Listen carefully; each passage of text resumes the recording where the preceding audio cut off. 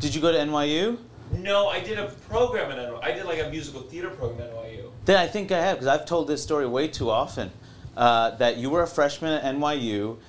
I did the orientation at NYU. You came down and said, "Hey, I really want to do stand-up. Where do you go?" And I'm like, "Oh, there's a bunch of spots." I'm like, "Great." And then I could have sworn you told me years later I was the kid that you spoke to after one of those orientation shows. So if it's not you, how do we know each other?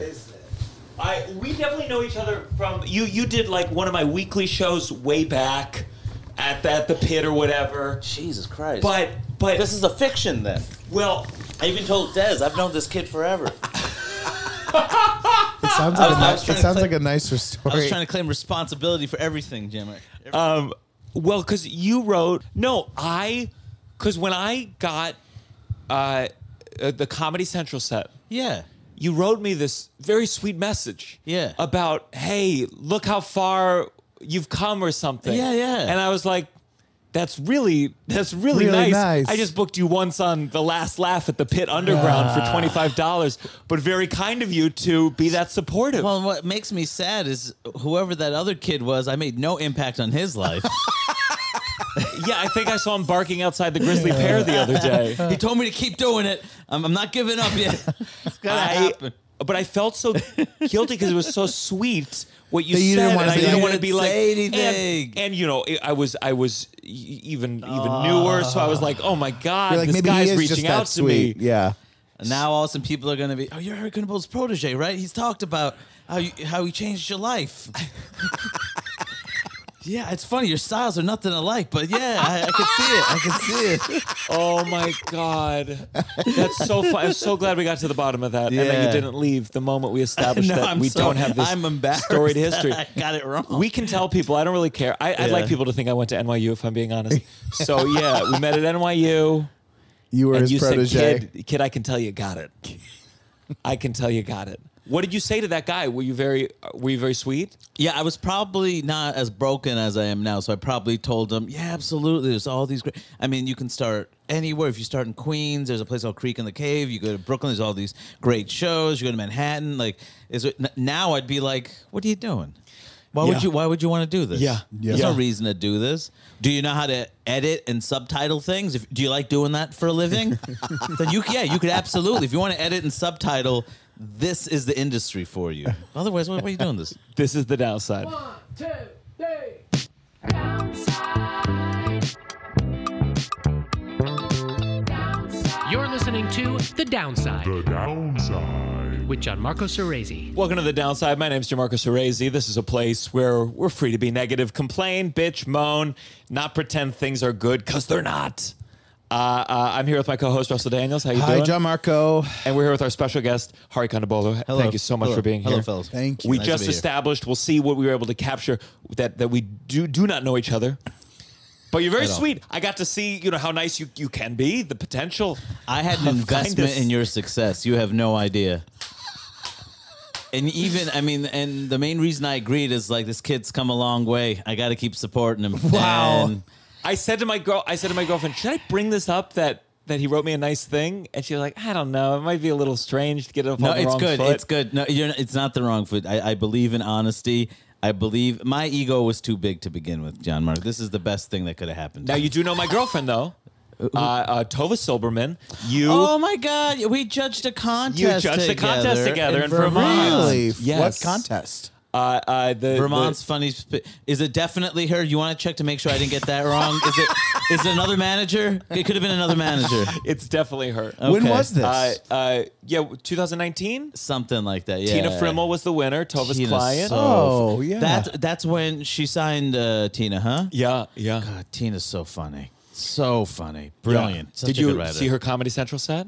No. Oh, she just had a Comedy Central set. Oh, good for her. We'll put it links in the comments. Yeah. We'll put in Tina Frimmel. I'll definitely write her a note and congratulate her and say you're welcome for getting you started and influencing your comedy career from those early days. Yeah. Those who are listening, who are new, just a reminder, join the Patreon, patreon.com/downside. Bonus episodes, live episodes, my clean comedy special, The Rats Are in Me. I want to talk all about you. I have some shit I'm dealing with. Sure. I had a rough morning. What so happened? okay, last year my dad had a quintuple bypass. Wow. And you know, not the healthiest life, not the most unhealthy life, but in my mind, I'm like, I've lived a healthier life than he has, Right. Food wise, at the very least, Right. But I'm like, okay, I'm gonna go get my calcium score. I don't know what the fuck that means, but I'm gonna go get like a CT scan of my heart, just see where things are at. Okay. I do that on Tuesday. Very scary. It's one of those machines you lie down and it's a glimpse of what the future is going to look like, and it's horrifying. Yeah. And I'm in there. They leave the room because of the radiation, whatever, and this thing starts spinning like a laundry machine, and it starts getting loud, like where you're like, oh, is the laundry machine about to break? And I yell out, I go, is it supposed to be doing that? Yeah. And horrifying, got it done. This morning, I fucking wake up, I get a message from NYU, whatever. It's like, your calcium score is 13. That's I Google it. That's technically heart disease, you know, within the range of heart disease. They say you have a little bit of plaque in one of your arteries, and that's it. Huh. No, let's talk about this. No, don't worry about anything. We can check in on Monday. Nothing. Huh. Nothing. And Are you using the right word? Calcium? yeah, calcium. Yeah. Like the vitamin? it doesn't just make your bones strong, it kills your dad's. Weird. Wait, but if they didn't make it a big deal, it's probably not a big deal, right? They said there's a thing in your artery. Sure. Yeah. Sure. Yeah. But they did nothing. Okay, screaming about it won't help things. Just settle down, John Marco. So then I think so, then I call my dad. I call the doctor. I'm at my worst self. And the doctors, they're not going to call you right back. It's going to be a while before you can get that guy on the phone. Oh, not at all. And this Yeah. is the doctor he's like jokes about everything. He's like, he will say, yeah, looks like you have a couple days left. And but I think sometimes I'm at that age where like you're talking to the doctor about things and you're like, so are you saying that I'm going to die someday? Like, I think that's part of the rage. Yeah. Is just being like, because it's not that high. And yeah, I can prevent it. But at some point, Yeah, you got to I deal will with it. die. No, it's And a- I think that's yeah. why I'm so mad at the doctor. It's like trying to be like, so you're saying this is going to be a thing? Yeah. That it's going to be bad? one I day? think it's not understanding what the patient is going through, right? Because I don't think Yes. because if it was really bad, they would tell you and they would They would do more immediately- tests, right? But it's the idea of like I'm going to give them this information without explaining it at all, Yeah. And so I'm sure they'll figure out it's fine. And the thing, I just think it's doctors so in their worlds, they're not thinking how you're going to receive it. I remember I got a call once. I had a bunch of blood work done, and I got a call once from a doctor, and the message was, "It's important. Please call me back." And which is terrifying. And you're an anxious guy. And I'm away. Anxious guy. Oh, You're very very anxiety. yeah. Very lots of anxiety. So I call and I'm like, okay, I'm ready, and she said something about not having it wasn't calcium, but it's like you need to have more vitamin E. It just feels like the numbers aren't high. You need more vitamin E. I'm like, okay, and I was very upset Yeah. because I was hard reaching her. It had been hours of me imagining like. You know, went in person to get that info? I called. If she didn't pick up, I was going to walk there. I had something like that too, where they said we're not allowed to tell you over the phone. Yeah. And I mean, again, not a good quality, but I bullied them into giving me the answers. Yeah. And they said your cholesterol's a little high. That's it's like, what is this, a copay scam? Is that what Yeah. they're just trying to make $25 off you? To you to come in, yeah. Yeah. Yeah, Or- one time yeah. one time they told me, they said it was a blood work thing, and they said we won't call you unless there's something really wrong, you know. And then the next day I get a phone call from them. And I picked that phone up, and I remember where I was in the street in New York. I thought, this is where I find out it's all over. And they were like, yeah, we got your blood work. And they were like, totally normal. And I was like, okay, because you said you wouldn't call unless it was like, I was like freaking out. I just love the idea of the doctor. That's how they diagnose it. They go, is this Russell? It's all over. We got the results back. It's done. Say man. goodbye. Well, I'm sorry about your heart. I'm more sorry you brought it up because I'm gonna faint right now. You know me, any of the medical stuff. Do you know what your Freaks me calcium out. score is? No, but I go to a cardiologist once a year because of the blood pressure. and it's never been. That's not been a thing, and I do all the tests. And on top you of know? this, they said that this is not a new thing. They said it would be $150 out of pocket for the heart thing. I said, okay. I wake up, they say you owe $450 more. God. And there's a feeling, and I wrote back. It's I because said, you screamed. It's because there's like some extra charge for you screaming and freaking everyone out. and I don't know. Have you ever been in one of those machines where you have to lie down and you go into a thing? And Yeah. Well, I had to get an MRI. I had a concussion, so I went to get an MRI a bunch of years back, and it was a closed MRI, which basically means you're in a machine lying flat, and the thing is right here, and it's completely dark, and there's no space. I didn't know any of this, and so I go in, and he's like, "Are you going to be okay? Are you afraid of tight spaces?" And I thought I wasn't until that moment because I don't think I realized how tight meant. Yeah. And so next thing I start screaming, and I'm like, "Get me out! I can't do this! I can't do this!" So the tech comes back in, opens the thing. I get out. I'm like, "Did you get anything?" I'm like, she's like, I had just gotten to my seat. I had just gotten to my seat when you started screaming. That was my first, like, we're good, right? So then they told me there was an open MRI machine. I'm like, that's what you lead with. Yeah. That there was another option to this torture contraption that seemed like from another era. Also, apparently, they're like, did you not get a prescription for Xanax or something to knock you out before? I'm like, no, none of this. Insane. None of this was. I'm like, oh, people often do that so they can just be asleep and they don't feel anything. And I'm like, That's like those relaxation pod things. I would never do that. That Oh, was like, what's a relaxation? like you're. You mean it's like, sensory deprivation yes, tank? Yeah. Yeah. Where It's you're like a in the little water. pod. You're floating in water, but then it closes down, like, and you're like it's supposed to relax, like you feel weightless. And it's all totally dark, and you're floating in water, but in a pod. It sounds like And a that's nightmare where you see already. God. It sounds like a nightmare already. But then I heard the story. Our friend Ariel, they forgot about her. Which she was a comedian? no, she's an actor. go ahead. But she was. But she was in Beth with Amy they, Schumer. they forgot about her. She was lying in there an extra hour and a half. She was in that pod for like 2.5 hours because they just forgot she was in there. And she was like, I felt like it was like taking longer. How did they open the door? I would Like, have been. whoa! I feel like 10 minutes in, I'd be like, let me out. I can't my God, imagine you're still in relaxing here. in there. Yeah, that's terrible. But yeah. Yeah, they don't do anything to make it a hospitable experience. I know that's not the priority, but like there could be pillows. Like with the There thing with the could noise, be no one pillows, told me yeah. that this thing was just making a noise that Yeah. felt like something's wrong. And in my mind, I just saw it. And they said they could see it on my heart thing that my heart rate shot up because in my head I saw it exploding Yes, and I it's died. All terrifying. you gotta do is a couple of sentences. This is what you're gonna expect, and that makes it so much easier. Or you could say, "I don't want to do this." You know, at least give me some sense of what this is. The thing in the dark just made me think about. I was in Montreal with my partner, and we went to this restaurant that had gotten these incredible recommendations, and they said that whole idea is that it's. The wait staff is all people who are visually impaired, and you're going to be sitting in a dark room while they serve you. Now, I don't think I understood what dark meant. I thought it meant like a dark room, but you can still kind of see each other. Yeah. No, I couldn't see anything. It was pitch black. They had blackout curtains, like you were in the dark, and like where opening your eyes and closing your eyes, exact same thing. Which I guess is the point because all the people are visually impaired. The first 5 to 10 minutes, probably even 15 minutes, it might have even been longer. Honestly, I lost a sense of time. It was like when I was in that MRI. Like, get me out of here. And so I'm like, I asked my partner, like, you got to hold my hand, just hold my hands. And then we're getting through it. And then by the end of it, I was holding her hands. Like, she was freaking out. But like I'd gotten used to it, and she finally hit her limit.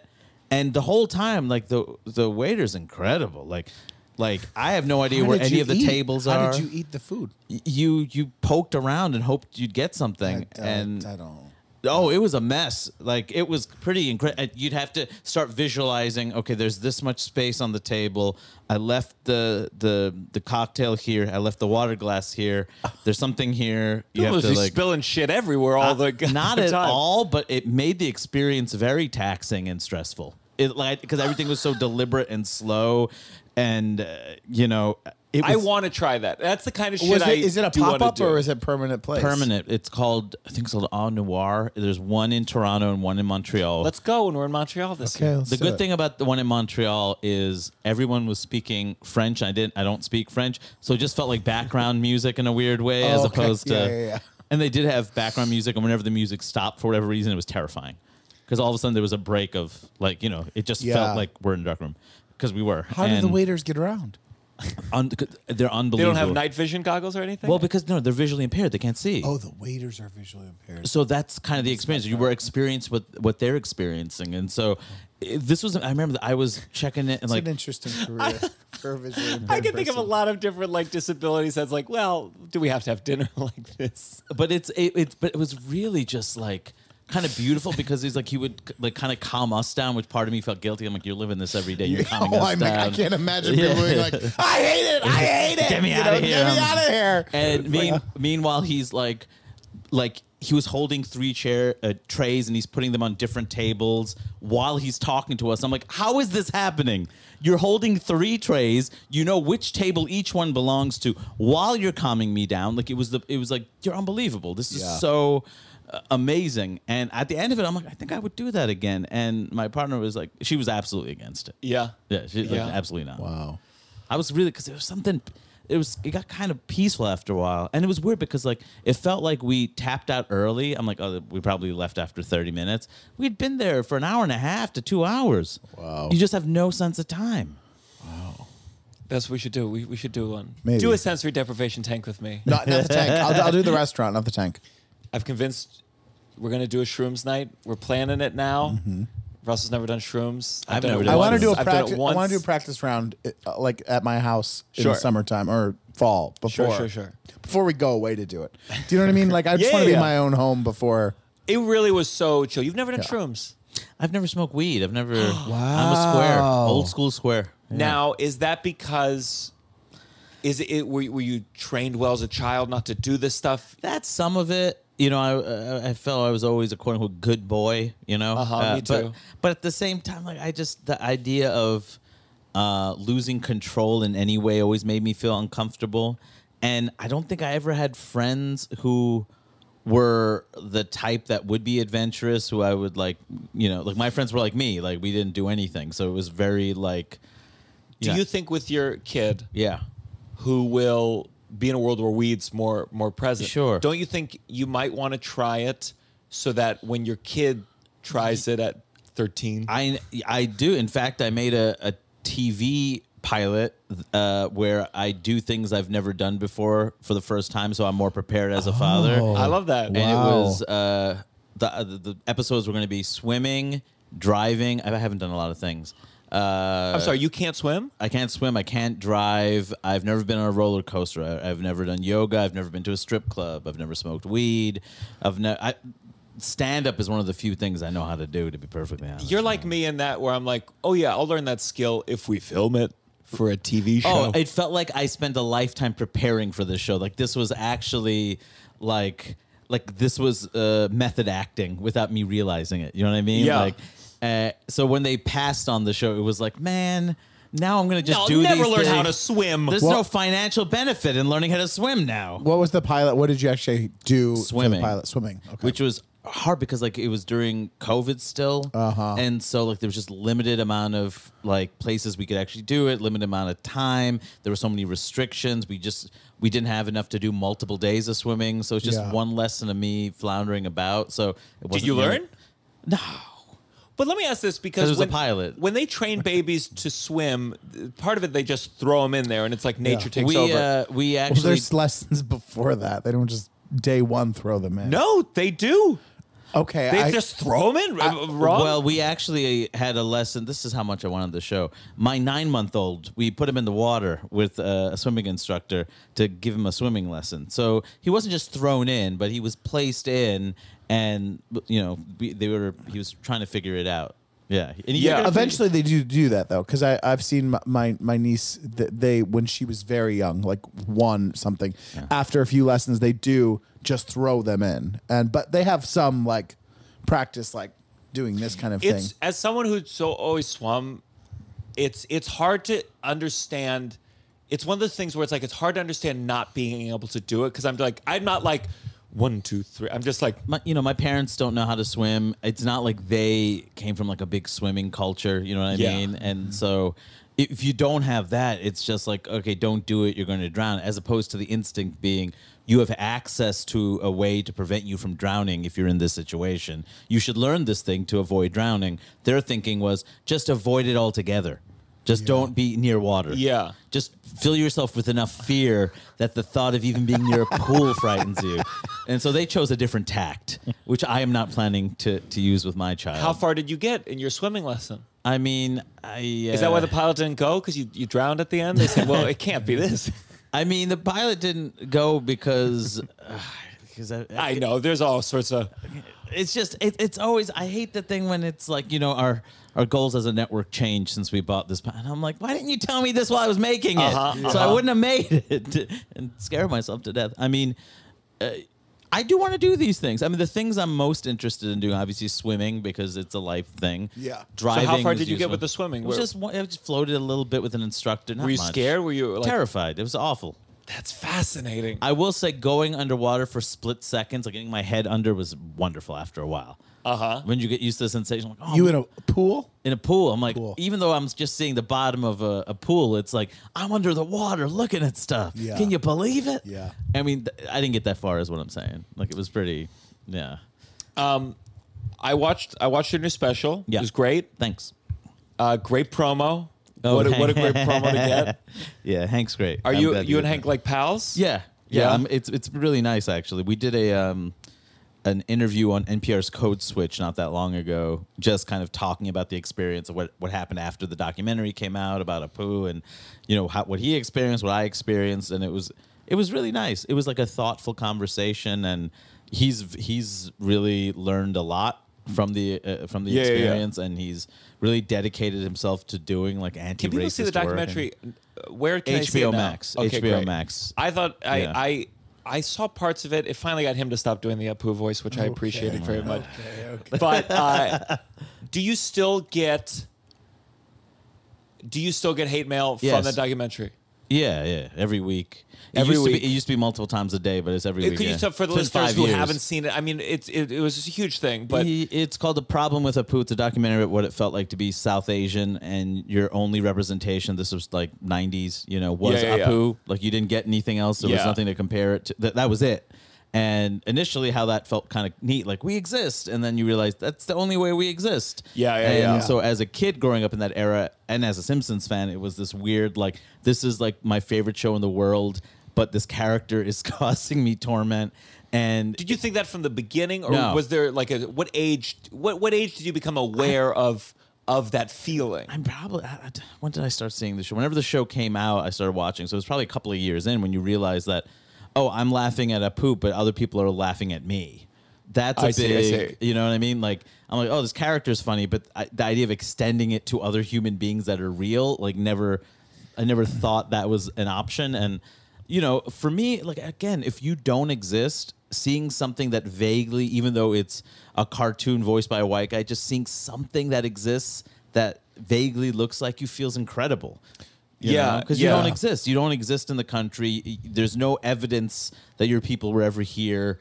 Even growing up in Queens, where I see this community that's so diverse, growing up in Jackson Heights, and then I'm looking on TV and film, and you start to realize, the rest of the country doesn't seem to look the way it looks here. Yeah. It was incredible. And then after a while, it's like, no, this is a prop to make fun of us. Like, For sure. yeah. And The Simpsons was just such a rare show that's been on for so long. So it's like there's Yeah. a weird grandfathered thing It's of like 100%. it's the same with South Park. South Park gets away with some wild shit sometimes where it's like, well, that's just what it What they was. do, right. That's how long a show's been existing on the air. I mean, it's kind of what I said about. I said it at the end of the documentary. It's like you have to treat The Simpsons like your old racist grandfather. Like, you love your grandfather, you've had great memories with your grandfather, but they are who they are, and at a certain point, you just have to wait for them to die.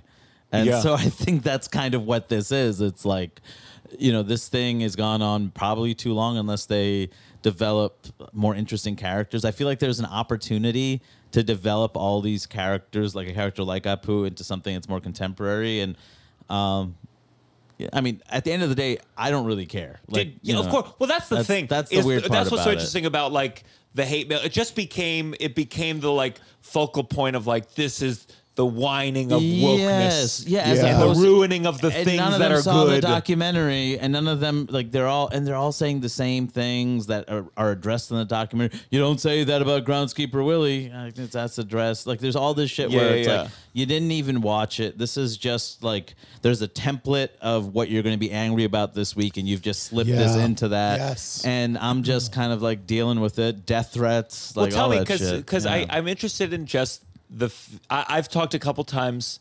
This is specifically on stage. Yeah. When I'm in Richmond or Alabama. Sure. And I talk about guns. Yeah. And I have anxiety, and sometimes someone will leave during that section. Yeah. And in my mind, if I have the thought they're Yeah. going to get their gun, which they didn't have on them for some reason, they could have brought it in, Yeah. and they're going to get their gun and they're going to shoot me, Yeah. and it's something I have to. It's like having a mini anxiety attack on stage that I have Sure. to calm down as I'm like entertaining. Was there any moment that you've been scared from all the death threats or really concerned about one in when particular? Not one in particular, but when people started messaging venues and we had to get extra security at shows, like that was Yeah. like, how real is this if they're actually beefing up security? We're not too worried, but we did get a couple of undercover cops or, you know, cops out of uniform. And I'm like, that seems like you're pretty worried. Yeah. Like And the that's not- venue pays for that? yeah, it's like security. It's like you have to protect. It didn't come out of my check, you know, but that's Yeah, like yeah, the, yeah.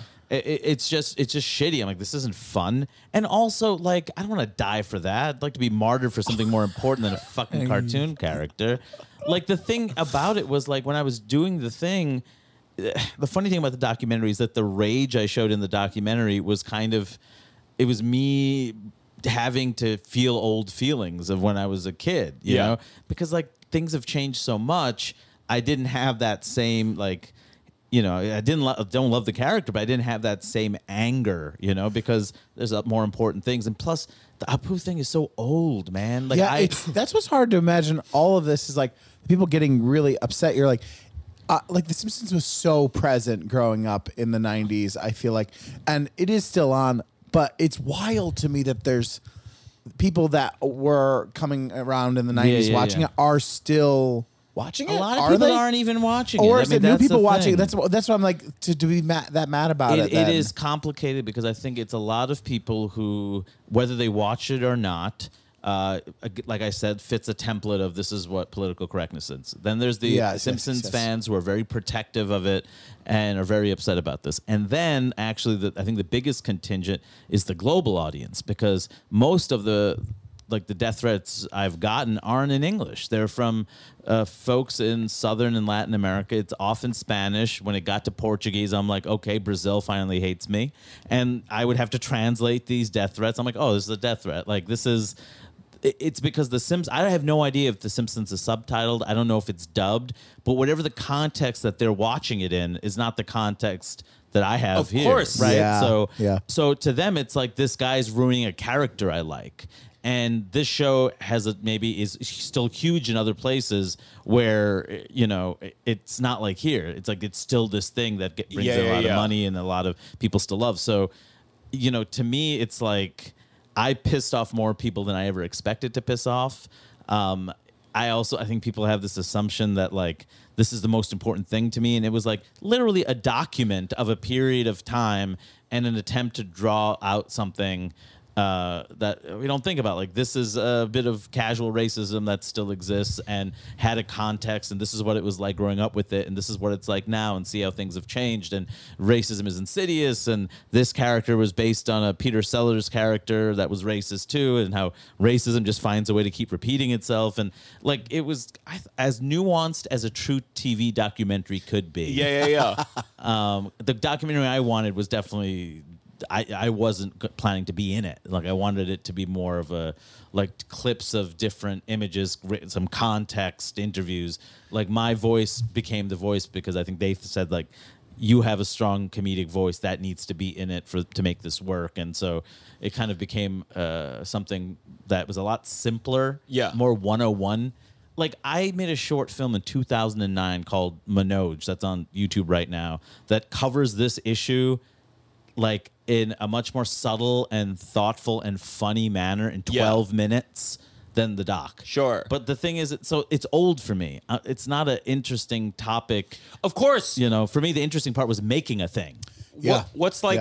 Just tell me, like, what's the last death message you got? Like, what did it say? Was it just like, "Fuck you, I'm gonna kill you"? It's probably something like that. It's not nearly as elaborate as the ones before. And does it slide off your back at this point, or do you get a tinge? I still get a little bit of a. This is annoying. If you got a death threat, I think you that first death threat you're gonna struggle with. I'd move. Yeah. I mean, even people saying, like, showing a picture of a bullet and like, you know, wait for this at your next show. That's and Facebook terrifying. saying that it's like that doesn't violate their terms because it's an image and not a word that's a slur, so it didn't violate their terms. No. Because I went to a Parade on Broadway. I don't know if you're familiar with Parade, but it's Jewish. It's about like a man, Leo Bloom, who was falsely accused, and they had metal detectors outside. But you know, it's like these metal detectors. I don't trust them. You know, whatever they do security for the venue, it's pretty minimal. Right. And I got a little stoned before, and I had that creeping thought of just like, what if? And I feel like a lot of performers have to deal with anxiety of someone going to kill them on stage. We had a fight break out in the audience at Titanic. I told you about. Yeah. Recently. We have a security guard now. Really? That comes He's an off-Broadway show called Titanic? Every show that he has to be there now for Does that. Does he seem like he's going to stop something? He does. He's I don't know. My interaction with him, he's very nice. And What's his name? So don't put in too much work, security guard. I'll just always remember when I was working at LOL, some guy was getting in my face, and the security guard was making sure his girlfriend was signing the check, and that was the priority. That was very clearly the priority. Shout out to you, Kendall. Haven't seen you in a long time. Hope you're doing okay. Yeah. So, you got this kid. How old's the kid now? 2.5. 2.5. Yeah. Wow. Yeah. You said in the special you were talking about you saying what your child was gender-wise assigned at birth. That's how you kind of talked about it in the special. Yeah. And I mean, all children. Yeah. Yeah. Yeah. But I imagine it's easier in theory than in practice to raise a child gender neutral in a gendered world. I have a friend who is raising their child gender neutral, and they themselves are non-binary, and I don't know how they do it. Like, it seems so difficult, and the reasoning they have is like, I didn't have a choice, and then I had to undo a ton of stuff after, so why don't I let them feel what they feel? And you know, which is, to me, it's like fascinating, but it's also an incredibly hard thing to do because I don't know what the child's lived experience is like. I don't know how people refer to them. Like, how do they negotiate what they know and have been raised with compared to how the world treats them? So I find it, like, I think it's a really difficult thing to do, and I certainly, we chose not to. So you chose. What did you choose? We chose to say that our child is a boy. Yeah. Yeah. Because I think there's things where I'm like, in theory, that sounds nice. Yeah. But I feel like the world would then treat them in a way that is like it would polarize a lot of people right out the gate. You're still putting something on. You're putting them like non-binary exactly on them. You like, are putting something you're still putting something that on. in Yeah, the world but is dealt with in a certain way. But I do understand I do understand it. It's like for sure. Because it's like you're in one situation, you're putting something. You're giving, at least when you're giving them the choice, it does add that hardship potentially of like people wanting answers of what are you. But is that better than the feeling of this is not who I am and I'm sick of living this lie, right? Yeah. So it feels like between those choices with the experience that my friend has had, it makes sense. It's like, why would I force this kid to live a life they don't want to live? And if they want to choose something, it's a lot easier to go from not being gendered to have a gender to having a gender that's assigned that you no longer say is your gender. Like, it's a lot harder to do what people currently do. Yeah. Right? Because if you slip into, like, I'm a boy, people are going to accept that without issue. Sure. Yeah. Sure. You talked about your parents on the special, especially your dad. Was that true? Your dad didn't say "I love you" until he was going into the operating room? It's an exaggeration, but it's basically my father really, really didn't until he had heart procedures. Like, get stents put in and stuff, and then all of a sudden he got a lot more sentimental, emotional. That wasn't my dad from my childhood. Like, he was very different once that happened. A lot more hugs. Like, I've never got a hug from my dad. That wasn't a thing. But he's definitely got more in touch with that and more connected to us. Did you welcome after. it? Did it feel strange? Felt and strange. surreal? Felt strange. Yeah. It felt strange. I mean, it's not like I didn't welcome it. It was because it's your dad, but it was just like, this is different. This is not what we do. You know, we do now, but like My dad and I, yeah. we have a tough relationship, and he's had some medical stuff, and it's sometimes it's like, well, I guess our relationship's just going to be tough until you go into surgery, and then we'll have a big, deep moment together, and we'll cry and hug, and hopefully make it out. So we have happen? one more. He's Italian, Yeah. so we kiss more than my mom and I ever kissed. Yeah. He hugged. Very, very intimate relationship, and I Yeah. think even with all the bad blood between us or just the fighting and the disagreeing, we are always physically like hugs and kisses. And, But before the surgery, it's just, it just feels like primal. Is that the word I'm thinking? It just feels just very much like father, like Mufasa, like I love you, Dad. I mean, but at that point, everything else goes away. It's literally like life and death. All the other any argument, any issue you've had, whatever's going on in your life, not all of that gets pushed to the side, and it's literally, will you still be here? And that, that's a very intense feeling. I think for him, it feels like I think he got out of some of those situations realizing how much he, like, my kids, my wife, this is everything, Mm-hmm. Yeah. When you think about raising your kid, do you, in your head, do you go, oh, this is what my parents did that I don't want to do? Yeah, of course. I mean, there are certainly, methods I wouldn't apply. The use of guilt or how did they guilt you? It's. I'm trying to think of like a concrete example. Was it like grades? Was it your behavior being a jerk? Like, it was. Yes, it was. That wasn't. They were never terrible with grades and stuff, but I'm trying to think of it. But like, if you do this, then fine, go ahead, do whatever you're gonna do. It doesn't matter. Like, sometimes my mom would say, yeah, you're an American anyway. Like, I guess you're an American. So this is how Americans are. wow. And that was the insult. Like, don't call me an American. And I'm like, I'm American. Yeah. And by their choice, they came here, right? Yeah, but that's not the point. It's But, still yeah. this sense of identity. It's like, Yeah. it's taking away, like, this is who you fundamentally are, but I guess you're not, that, Yeah. which is crappy, That is She didn't mean it as Yeah. a compliment. Like, Don't you dare call me American. And it's weird because outside the house, that's the only thing I wanted. Right? Yeah. People to actually see me as American. But when it separates you from them in that way. Yeah. Yeah. So it was a funny thing, and that definitely echoed in my head, especially when you're an adolescent and you're thinking about dating and stuff, and all of a sudden it's like dating wasn't a thing for them growing up. You know what I mean? It was like there's a concept of love marriage. Like, that's a marriage where you choose the person because you love them. Like, that's the, that's not the norm. That's the outlier. Yeah. So, just that kind of compare what's American, what isn't, what's Indian, what isn't.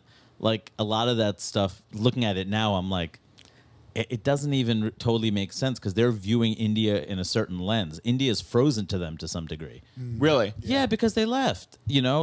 So I go back and like visit relatives, and I meet like my parents' friends' kids, and I'm like, these kids are so much worse than we are. This is ridiculous. Like, they like drinking and like going out late, and I'm like, I like, basically they left a certain version of conservative Southern India. years pass, things change, new like media is introduced, kids have different expectations. Like even like religious epics, like we grew up studying like Hindu epics and stuff.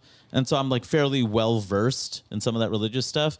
And I'd go and make a joke about it with like family, friends, kids, and they would have no idea what the hell I was talking about. Like, what? You didn't have to do this? Yeah. Because, like, to my parents, they're still frozen in this is what a good kid does of this era. This is how you behave. These are the standards. And the standards change, but they didn't know because they were here. So with I know nothing about Hinduism. Yeah. Nothing. Yeah.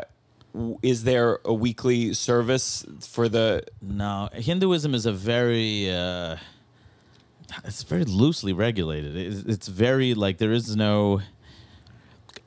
Okay, so my understanding is that there are these Vedic texts that were created by priests a long time ago. My brother's pretty convinced they were high on something, and a lot of that, like a lot of the fundamental ideas in yoga and things like that, like the self and all that comes from there. Then you have all these like traditions of just like, you know, how like there's pagan elements in Christianity that kind of morphed, you know, along with it, you know, like it's kind of like that. So you'd have these different local gods of different animals and things like that.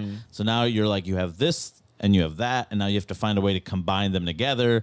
And so you create stories about like, these are the central gods and this is how your local gods fit in and stuff like that. Was there a time, do you remember a time in your life where you believed it fully? Yes, of course. Yeah. Growing up. Yeah, absolutely. Just to have so many gods honestly seems more fun. Like It was more- yeah, I it's a remember lot a more phase fun. of like believing in one god, but never did I like just have a multitude. Yeah. Hinduism, you know, if marketed well, is really kid friendly. Yeah. You're Really? talking. Your gods Like a are like Marvel action kind of. figures. Yeah, yeah. I mean, think about it. They're all there. The elephants and monkeys, and they're all like kind of personified. There are wars. There are like, I mean, the Hindu epics. If you watch like the, you know, they get cut into mini series. Like different generations have different mini. Like it's incredible. You're watching like monkey men and, you know, demons and so much of Star Wars. I mean, I think even George Lucas talked about he took elements out of Hinduism, and you can see it. Like it's very clear. Like even like in do you all see not the rise of the fifth one where Luke Skywalker dies? At the No, end? I'm not a big Star Wars boy, but did you Yeah. see it? Yeah. You know I how didn't he's know like that. he's meditating and in projecting his body elsewhere. I mean that's Yeah, that's straight yeah, up yeah, out yeah. of like Hinduism. Like a lot of this stuff. Some of the names are like there's one character called Ashoka or something. That's an Indian name. Like there's tons of influence. Like Hinduism, you know, that's part of why I didn't buy into a lot of this stuff growing up, like Lord of the Rings and Star Wars. I got into it later, but part of me is like Hinduism's already that. Plus, people will die for it. Like people, like Star Wars and Star Trek fans aren't killing each other over who's right. Sure. Hindus and Muslims are. You know You're what I like, mean? you think this is toxic fandom. You're right, You right, have right. no idea. Have you tried religion? Yeah. So, you know, but yeah, I mean, I don't know if I want my kid to see some of it. And I've debated with that a lot just because it's very violent, you know, all religions to some degree, but like Hinduism, there's lots of beheading, there's lots of war, there's lots of violence. Of just the gods or of people too? Both, like because Oh. the myths are very, you know, that's a big part of it, and which when you watch some of the videos, the series from the 80s, it's funny because they had minimal technological advancements at that point. So it's like, this is clearly a green screen because that person's head's cut off and it's at a very clean angle. Like and I can see some of the green screen. Yeah. Like, but you know, it's very, you know, it's funny because I still very much enjoy it as myth. You know, definitely am critical of it now, and I see a lot of the misogyny in it. I see also how caste is used, and you know, the ideas of caste definitely certainly got kind of cemented because if you're telling these stories where Brahmins are the ones that are in power, like the Kshatriyas and the Brahmins, like basically the warrior king, you know, royalty class and the class of teachers and people who actually control the knowledge. Yeah, you know, that gives you a lot of power, right? So, you know.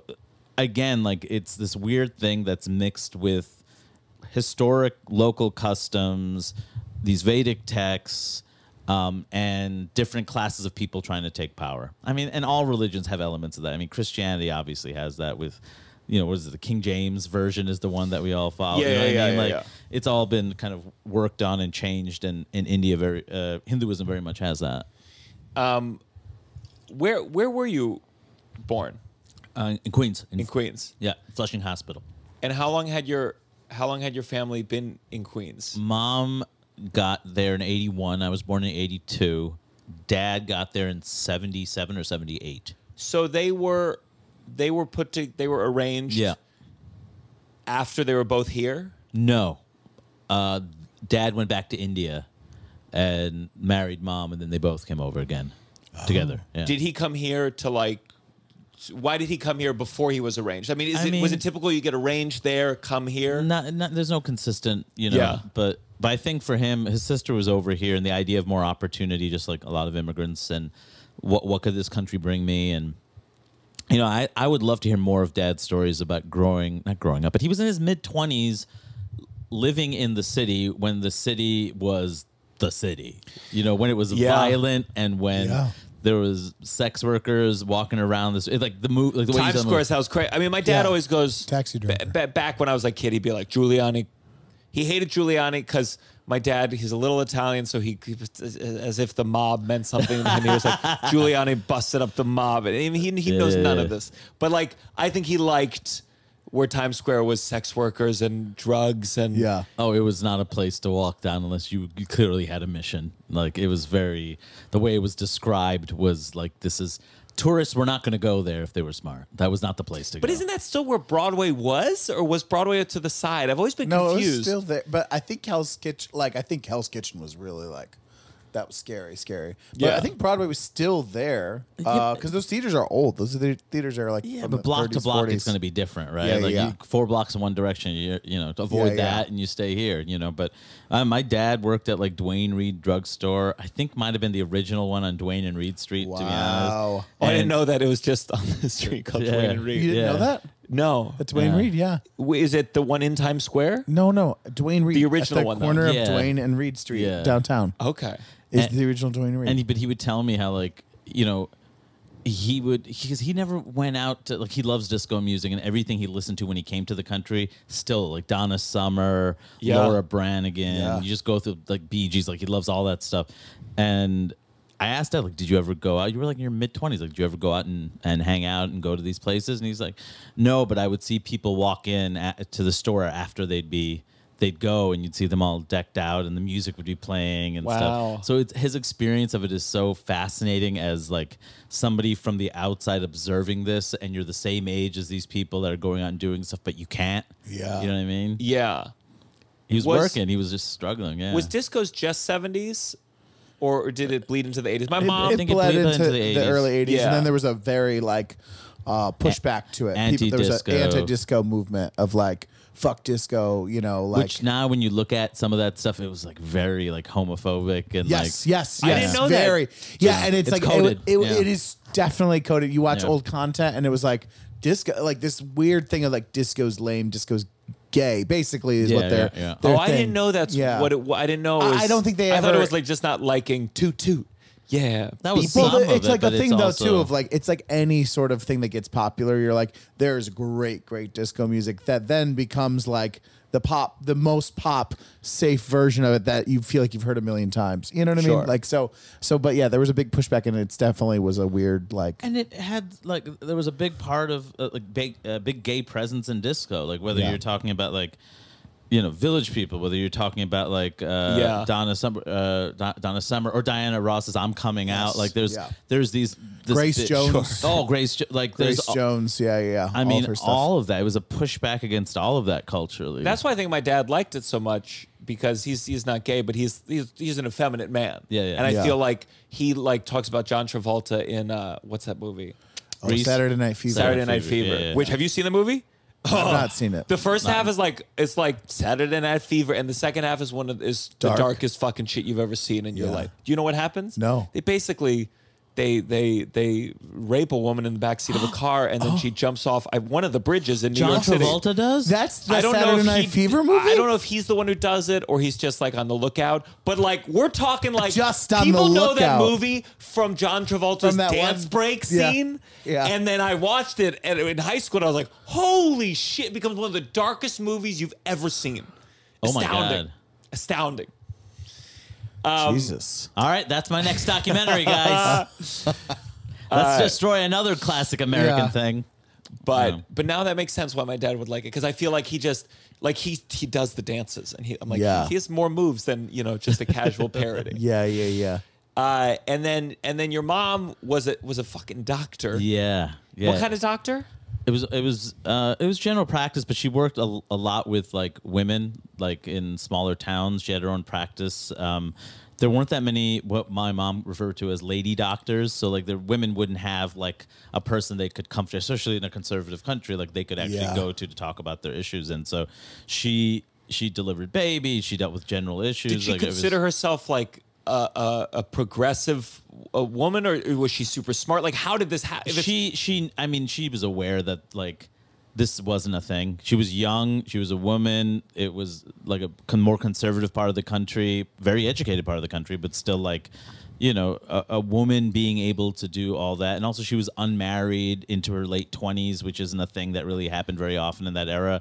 Like she was this career woman who like achieved all this stuff and was a hero to so many people in her hometown because like, look at but she was also really tall. So she stood out regardless of whether she wanted to. How tall is she? She's by Indian standards, keep that in mind. She's like 5'8" or 5'7", but she shrank a little bit. But by Indian standards, a woman that's like 5'8", 5'9" is a big woman. No one's that big. Yeah. And so it's like she's this woman.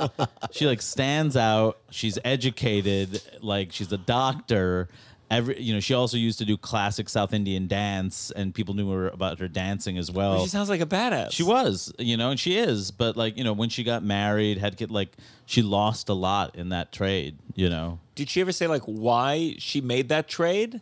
I mean, it was an arranged marriage, so it's not like she was like right. But there was, she had choice. You always have choice. Yeah. But I think it's expectation. It's very much like you're a certain age. It looks bad for a girl that age to not be married, and it wasn't her pressure as much as like family pressure. And my mom has always been someone who's has valued the idea of duty. Like this is your responsibility, and to a point where I'm like I'm grateful to exist, but I kind of it's she's a very she's a fascinating human being, and her life is it's very, depending on which phase of it, just totally different stories. Like I hear the stories about when she first came to America and how she saw the world, never seeing snow, and the people she met.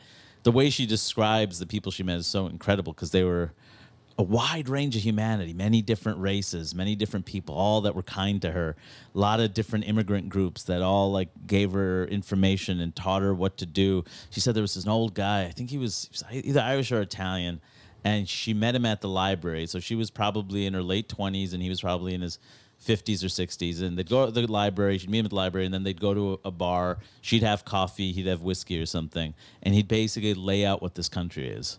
Go over so there was a civil rights movement, and then this happened, and this happened, and this is something you should know about the country, and just filling her with the information of like, this is what you missed. And it was like, I hear these stories, I'm like, this is beautiful. There was a lot of stories like that about people who, like, as immigrants, even though they weren't Indian, like, or were 3 generations removed from immigration, who just immediately stepped up and connected, and like, it's so beautiful, man. People don't see that part of it, but it's beautiful. That's fascinating. Yeah. And Queens has a lot of that still, I think. But look, man, when people are talking about, like, in other parts of the country, what they're afraid of, they're just describing New York. They're describing everyone growing up together and speaking many different languages and many different religions. And you're just surrounded by everything. That's what they're talking about. And it's as I've gotten older, I've realized how lucky I was to grow up here. Because, my God. Like, so beautiful, what I was able to take in. And I hope my kid gets a lot of that, too. Yeah, it's tough. I mean, New York's there's times where I'm like, why do I live in this fucking city? And then there's times I'm like, oh, because Yeah. You can't ignore, and you can't go on autopilot. You like there's a thing where the broad spectrum of humanity is on full display 24/7. Yeah. Where you'll be like at the same moment having this great day personally, professionally, whatever. Yeah. And then see something that's truly like, wow, that is difficult to see, difficult to blah blah blah. Everyone rides and the you subway. have to Yeah. deal with it. You have to process it. There's an ability in other communities, That's other absolutely places of the country where you can ignore huge spectrums of this humanity that we are a part of, and that's what people ultimately want. They want to be able to ignore it. They want to not have to deal with it.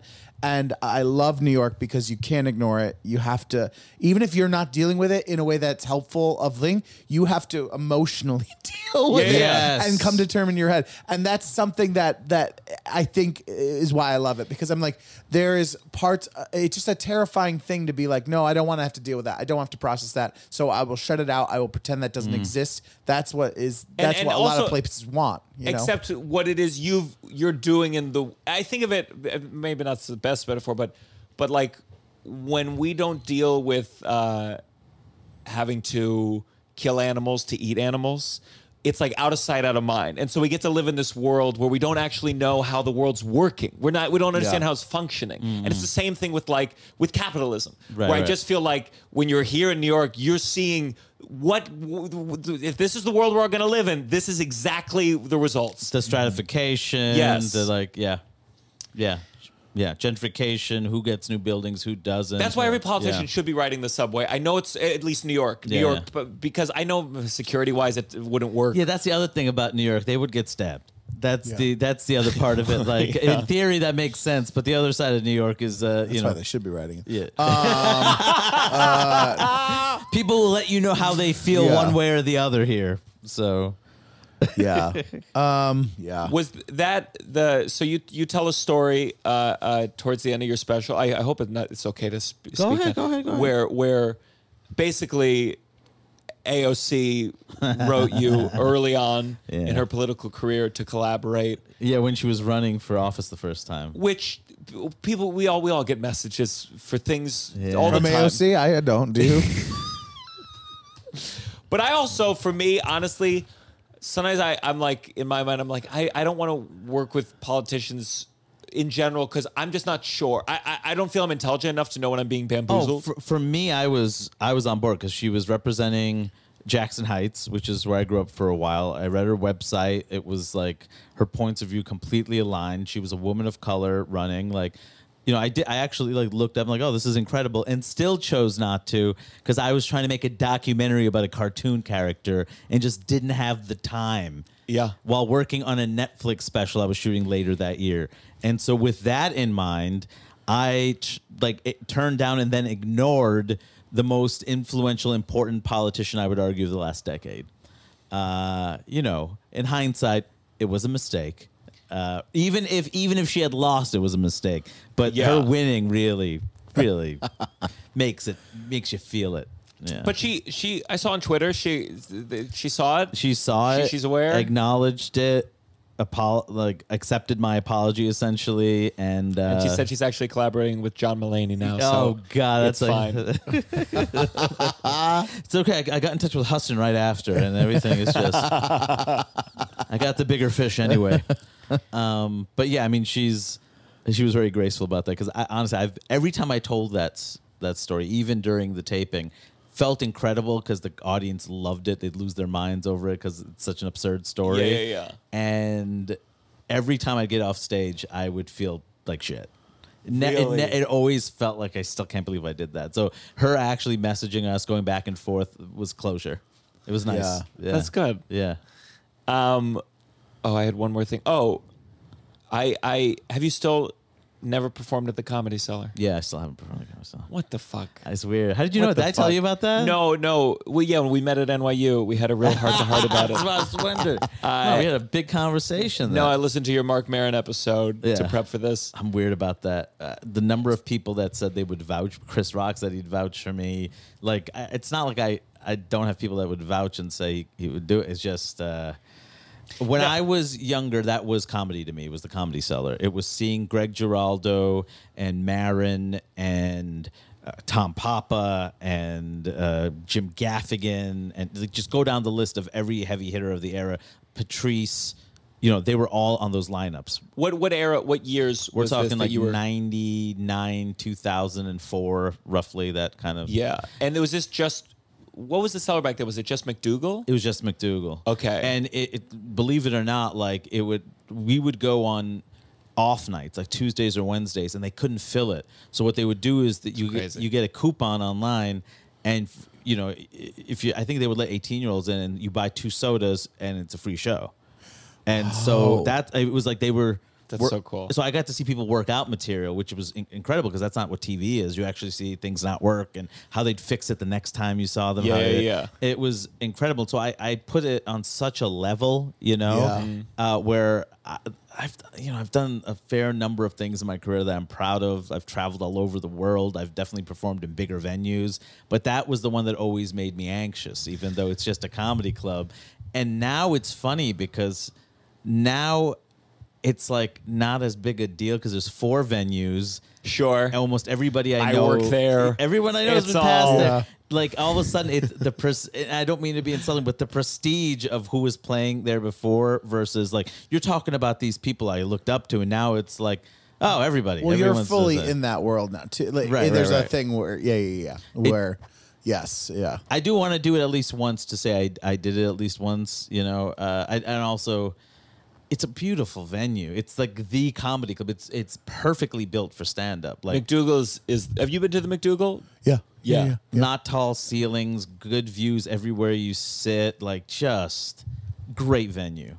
Like, Yeah, that's I the room. remember they used to put us in the front though. Me and my it was 3 brown kids sitting right in the front row. And initially I was like, oh, it's so cool. We got the front. And then you're like, oh, now Voss needs a target. Oh, yeah. This is also let's give people some fodder, What would they say?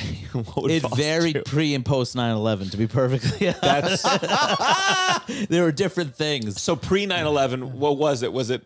Kevin Brennan mooed at me once. I remembered because I'm a Hindu and like they're like cows there. Moo. I remember them like that. real A to B thinking. It was and again that was a time where like that was seen as really funny.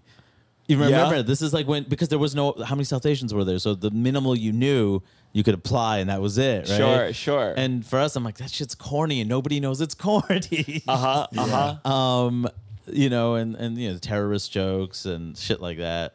I remember I was doing Live at Gotham in 2007. 2007. Is that right? No, 2008. And I was in London. I was getting my master's in London. I'd flown back. Hadn't done stand-up in like 6 months at that point. Relearned my act. I'm like, okay, I guess they still like me. I'd been on Kimmel right before I went to grad school, so I'm like, I wasn't sure if I still wanted to do comedy. Like, this seemed like such a far-fetched idea. And then when the second TV thing came, I'm like, I guess this is real. Yeah. And so Rich Voss was hosting, and I went up, and they sat my brother in the front row. Dead center in front of me.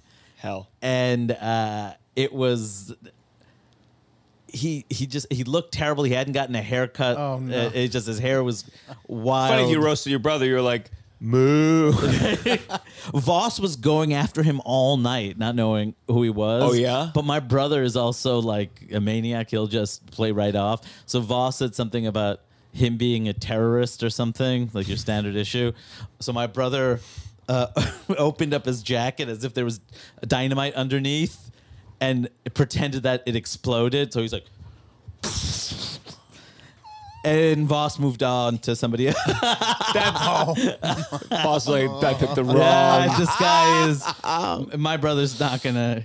My brother's also much funnier than I am. Like, he's Yeah? So, yeah. Did that work with the audience? Did they laugh, or were they like? I think they were like, what the fuck is going on? This is a TV Yeah, yeah, taping. yeah. But Good for him. But he doesn't give a shit. I mean, that's the thing. If he wanted to do stand-up, he could have. Because he's just so quick, so smart, so funny, more well-read. Like, a lot of times when I write certain jokes, I think about his voice. Yeah. Just because, I could imagine his delivery. He's What does he do instead? everything. Like he had a show on HBO last year called Chillin' Island. Damn. He was in a rap group called Das Racist that was popular maybe like a decade ago. He dabbles a little in modern art, and so he's at exhibits at the Guggenheim and the Whitney. Oh my God! Jesus Christ! Wow. Just fucking around making kind of things. He's got a new show where he does things for the first time to prepare for his son. I'm like busting my ass trying to get that show on air, and this all of a sudden he's like, yeah, remember those TV things we shot for Spotify? Spotify doesn't want them anymore, so they sold them to HBO. So we're on HBO now. I'm like, me spending all these years just working, and he stumbled into one. But he's, he kind of does everything, and he's good at almost everything, and he just has his hands in everything. He just produced a film. Co-produced a film that has Sandy Honig and her brother. Sure. And, that played at South by and apparently did really well. I think so. Pennies from Heaven. I think that's what it's called. So he kind of does everything. Wow. Like Is that tough? Is that tough having a brother that feels like, oh, he could do stand up? I just wish more people appreciated how brilliant he was. That's nice. It's funny. Sometimes people will try to pin us against each other by saying like, yeah, your brother's funnier than you. Does that make you feel bad? And I'm like, I know he's funnier than I am. Like I tell people he's funnier than I am. There's no doubt he's funnier than I am. Like there's nothing that's going to make me actually feel bad about my brother being successful and good at something. Like his success is absolutely my success. And so I just want people to know how incredible he is. If your brother could do better characters than you, would you be like, cool? It's so hard to imagine. It's so hard to imagine my quiet lawyer brother doing characters. But yeah, actually, right now it'd be great if right now he did a career pivot and started getting into characters instead of being a lawyer. That would be great. Let's go to our next segment. This has got to stop. This has got to stop. Hardy, do you have a this has got to stop? I have a few options. You tell me which one you want me to do. Just go. We'll see. We'll do one or two. Okay. Okay, I'm sick of people asking me to make a silly face in photos after shows. Oh. I don't like it. I just gave you an hour of thoughtful commentary on the world, a very personal, thoughtful material, and afterwards you take a picture with me and you're like, can you do one with a silly face? I'm like, seriously? You think that's funny? You think I just did this for you and I could have just been a fucking clown making silly faces? Yeah. How dare you? It's what do you say no? I said yes in the beginning and then I'm like, what's your go-to? Because here's mine. This is embarrassing, but like if they want something, I just go like, yeah, that's mine too. Yeah. Like, yeah, an easy what one. would be yours? Yeah, similar. It'd be like, like that. Yeah. That's a silly face. What I do, sometimes I'll fake that and then I do. Just let them know, like, I don't like this one bit. Mm-hmm. So that is definitely. It just feels like, come on, you get your picture, which is basically your social capital for Instagram, and you get to see a show that you liked. Why do you want more? Why are you asking more of me? Why are you trying to make me look foolish? Debbie Downsiders, which are our listeners, when they come to a show, I try to get them to do thumbs down, looking sad. Yeah. But then immediately after, they're like, okay, can we get like a fun one now? Yeah. For the people who don't listen to the podcast. Yeah, that are confused. You're just for the comedian being like bad. Can I give you another one? Go for it. I don't like paying adult tickets for my 2.5-year-old child on airplanes. I think it's absurd that they're a lap child at 2. Soon as they're 2 years and one day, got to pay a full price ticket. Kid doesn't even fit in the seat. Okay, I agree with this with a caveat. Okay, so they sit on your lap up to 2. That's allowed. Yeah. They don't even have a ticket. You just hold them and go. It's like it's overhead. Yeah. I agree.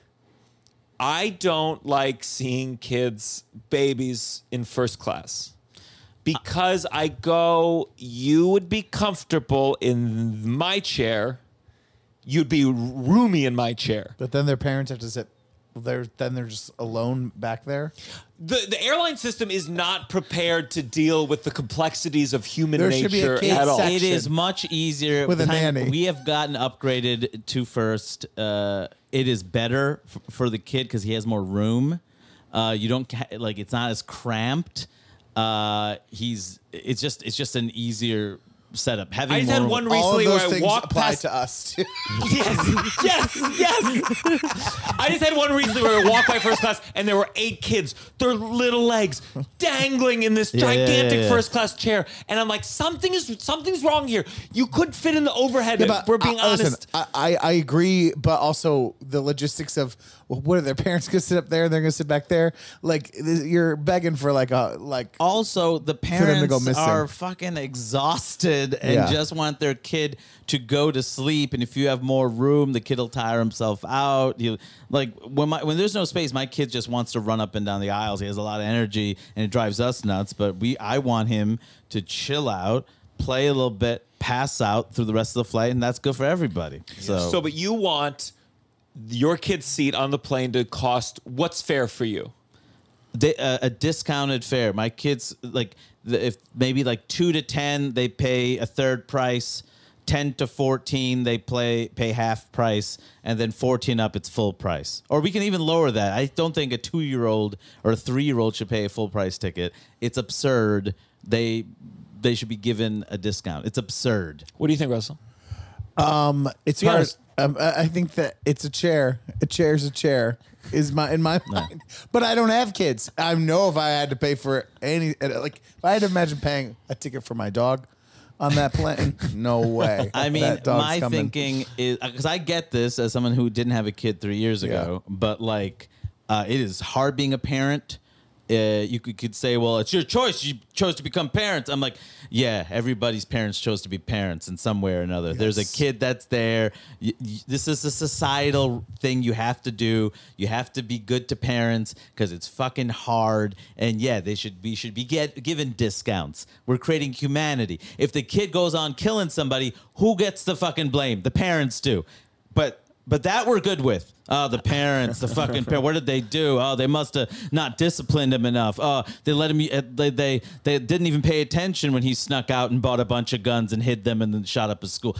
We get the fucking blame for that? Sure, but if we find out that the kid that shot up the school also got discounted airplane tickets his whole life, that's going to piss us off even more. I think all plane tickets are too much. Yeah, it's crazy. we had my friend Liam Nelson on, and he's 7 feet tall. Yeah. And has bar fans, and so his body is in pain, and it was amazing. There's really nothing handicap wise helping him out at all. I cannot imagine what he has to go through to fly on a plane because for me, That's awful. Yeah.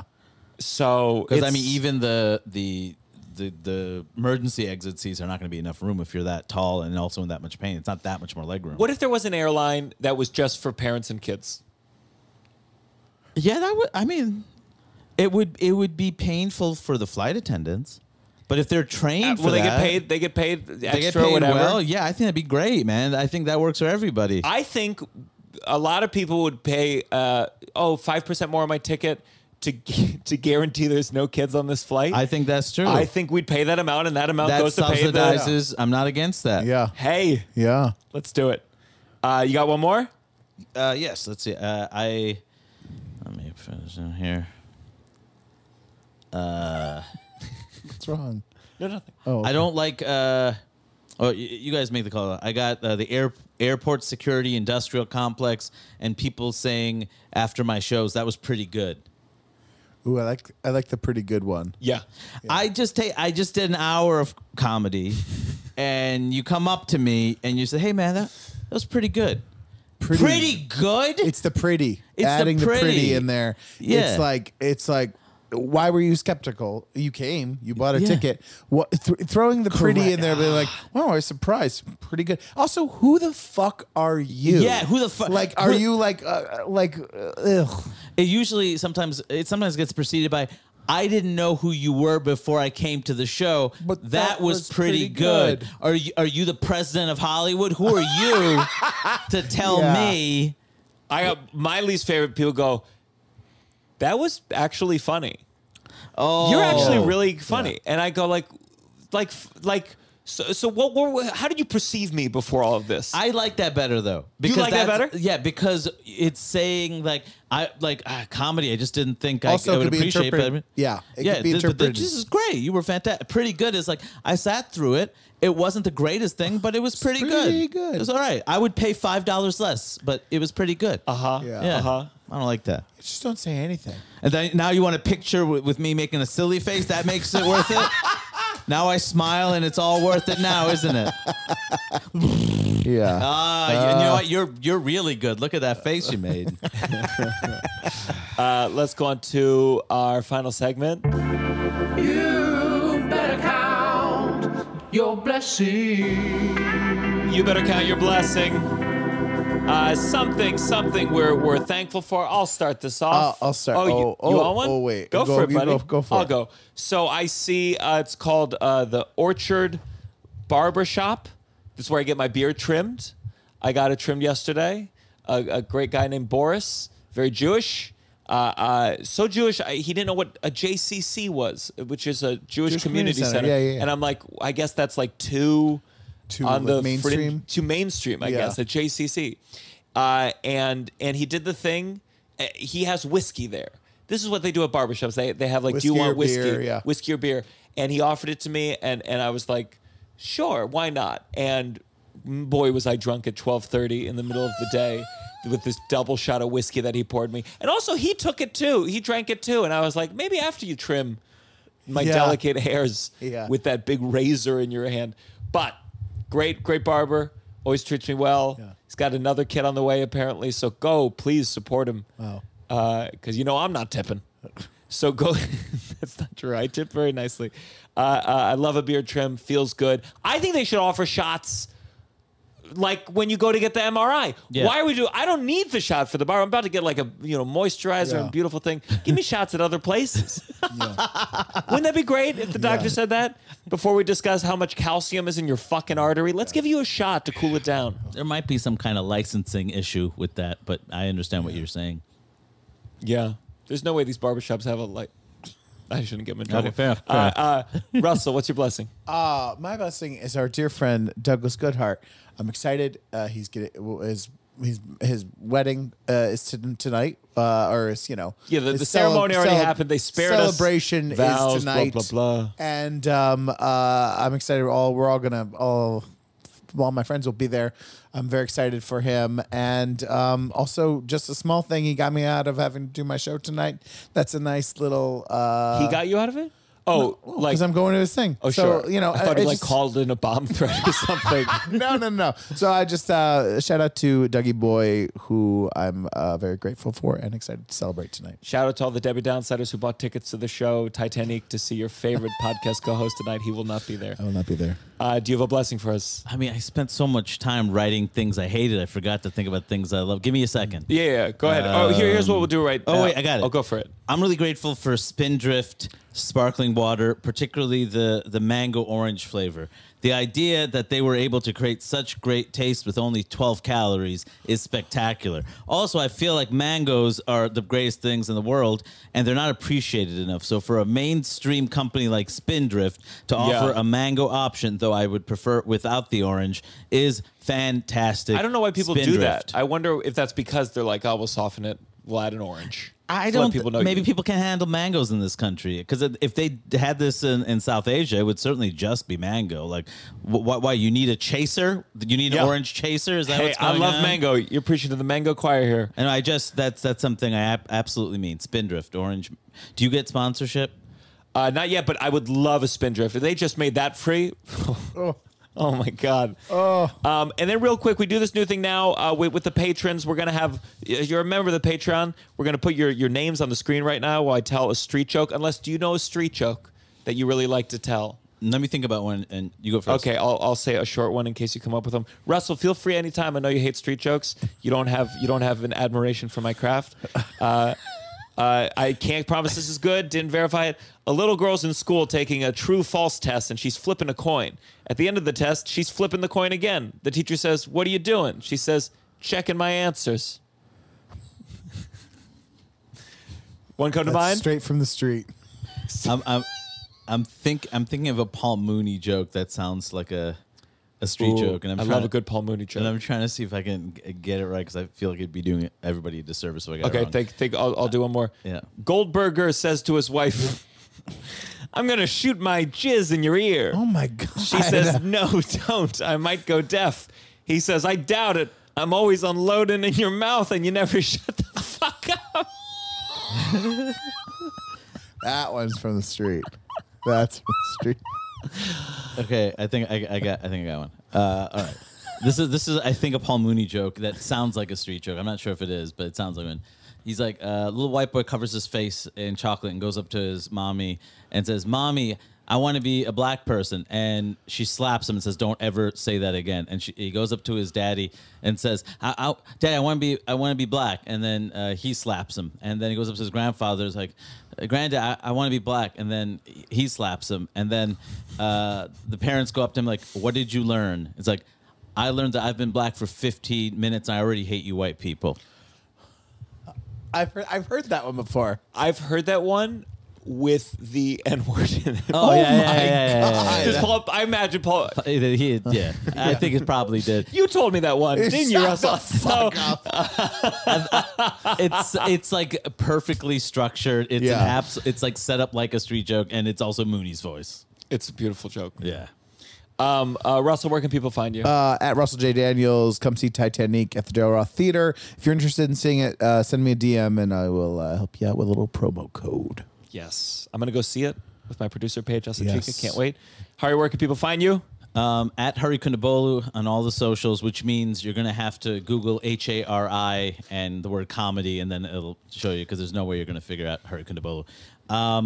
I have a special Vacation Baby that is available for free on YouTube and a longer version on Bandcamp. It's an album that has a different edit that's 25 minutes longer. Ooh. Yeah, and it's called Extended Vacation Baby. Oh. So that one costs money, so no pressure, though I do have a small child. But no pressure to anybody.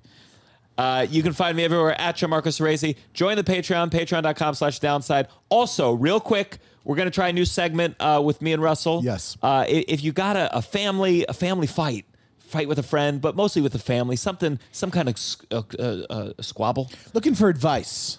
Looking for advice on how to deal with it. Who's in the right, how to deal. Russell comes from a happy, healthy family.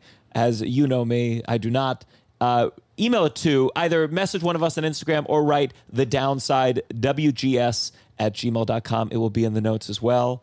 And I like to end on something a little bit negative, a little bit sad, a little bit brutal. So, fuck, you do This it once for ending Russell. is fucking brutal. This is the downside. 1, 2, 3.